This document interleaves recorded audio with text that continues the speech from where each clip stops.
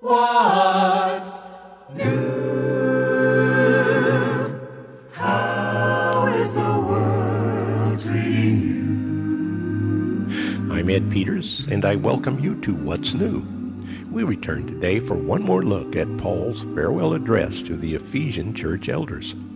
We will be looking at verses 32 through 38 of Acts chapter 20, the final verses of this chapter.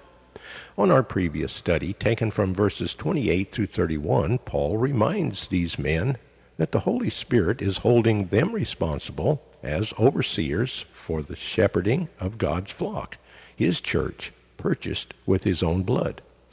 They needed to be on guard against Satan's people that will come in as vicious wolves to destroy the flock. Now we come to the conclusion of his address, and here is what Luke writes. And now, brothers, I commit you to God and to the word of his grace, who is able to build you up and to grant you the inheritance among all those made holy. I have set my mind on no one's silver or gold or clothing. You personally know that these hands of mine supplied all of my needs and those of my companions. I have in every way pointed out to you how, by working hard that way, the needy must be ministered to, and that we should remember the words of the Lord Jesus, how he said, "It is more blessed to give than to receive." Having so spoken, he bowed his knees and prayed with them all. They all wept freely. They fell on Paul's neck and fervently kissed him. They were grieved especially over the remark that he made that they would see his face no more. Then they escorted him to the ship. The Lord is my shepherd, I'll walk with him always. He leads me by still waters, I'll walk with him always. Always, always, I'll walk with him always. Always, always, I'll walk with him always. The Lord is my shepherd, I'll walk with him always. He leads me by shepherds, I'll walk with him always.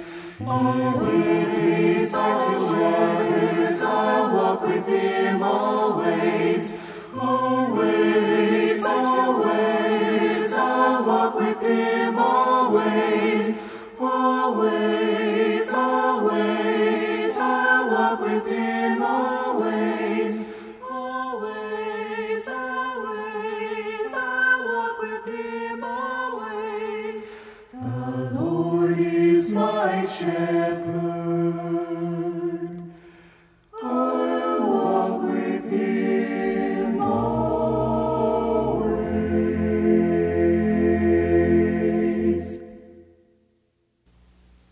This is a tender meeting between Paul and the elders of the church in Ephesus.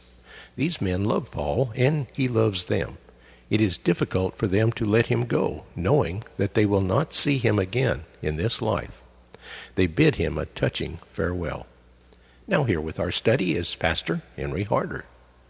Paul had worked in Ephesus on the west coast of Asia Minor, now Turkey, for 3 years.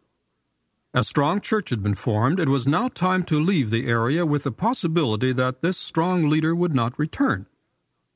He asked to meet with the elders of the church for one last time. They met 30 miles south of Ephesus at a place called Miletus. I've talked this week about Paul's parting words to this group of men. Here is the final paragraph.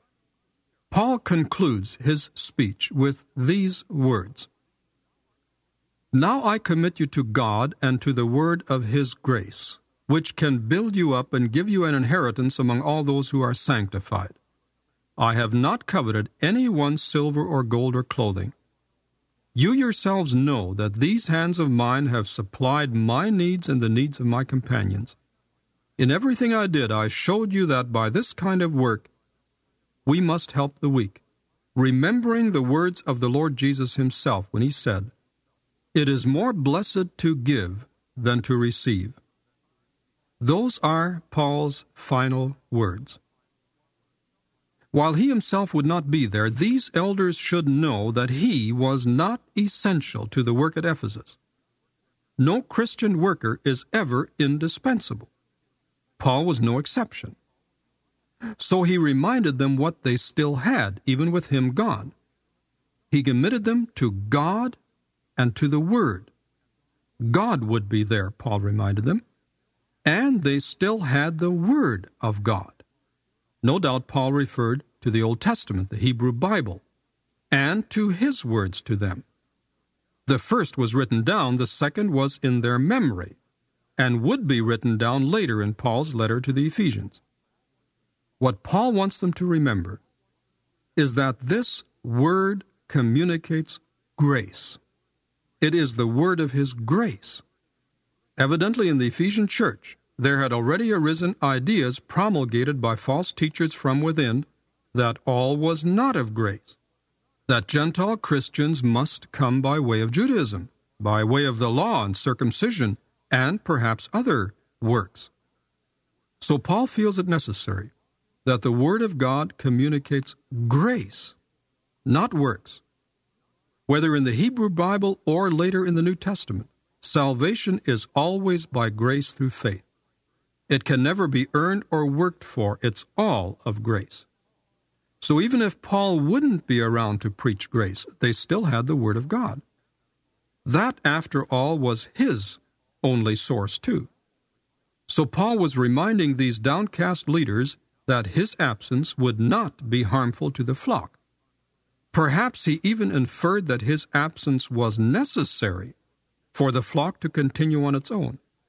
Instead of depending on Paul, they would depend on the Lord and the Word. After all, it is the Word that builds up the people. Perhaps I should emphasize that for a moment.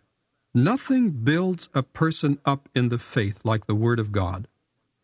God forgive us where we have used other means and other methods. In our age, the church has been influenced by existential philosophy, and as a result, we have placed too much emphasis, in my opinion, on experience. Experience alone does not build and edify. It is not trustworthy. It is too subjective. Experience can be programmed. Any experience can be programmed. The Word of God is truth that is objective. That is, it's outside of us humans, and it is written down so it can't be changed. Paul pointed them to the Word that would build them up, nothing else. Now, Paul has another practical note to these leaders. He reminds them that they need to be good examples to the flock. They should work hard and help those in need.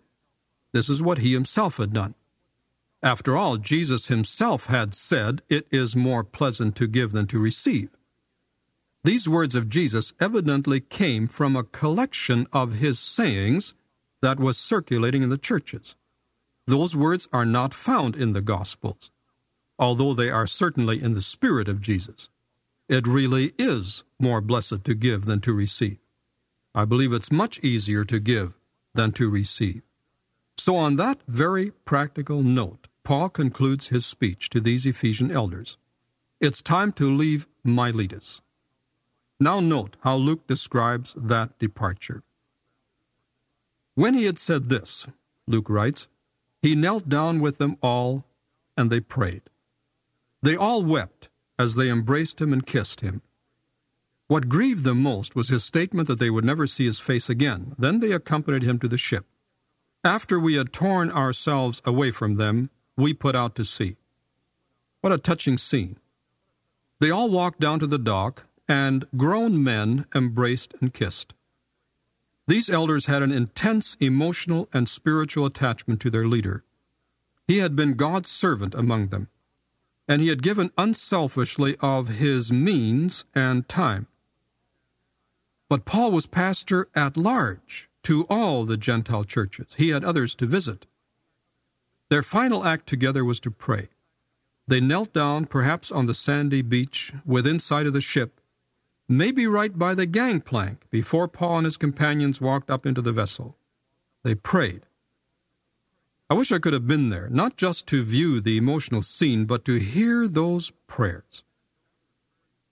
After prayers and tears, as Luke puts it, we tore ourselves away. Christ makes for a close relationship between brothers and sisters in the faith. Those who don't know the Lord personally will not understand. What's New is being heard in many different countries across our world by radio or by cassette. Wherever we are heard by those who know Jesus, we're brothers and sisters. That establishes a closeness often much more real and meaningful than blood brothers and sisters. That's just the way it is when you belong to the family of Christ, united in heart and mind.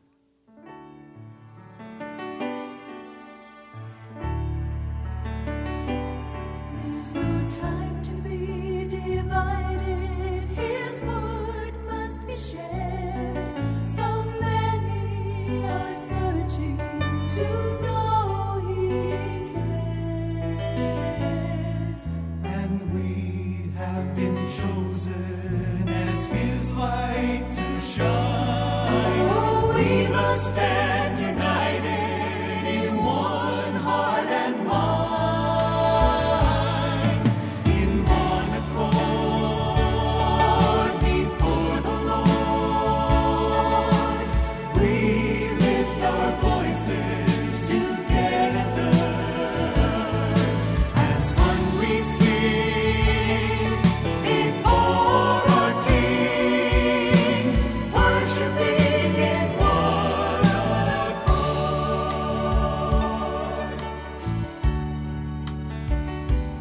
The same Spirit that chose us will give us His power to conquer the enemy in the final hour. For we have been chosen as His light to shine. We must stand united in one heart and mind, in one accord before the Lord. We lift our voices together as one we sing before our King, worshiping in one accord. He has not given us a spirit of fear, but His power and His love will flow through us in this hour, flow through us in this hour, in one accord before the Lord. We lift our voices together as one we sing before our King, worshiping in one accord, in one accord before the Lord. We lift our voices together as one we sing before our King, worshiping in one accord. As one we sing before our King, worshiping in one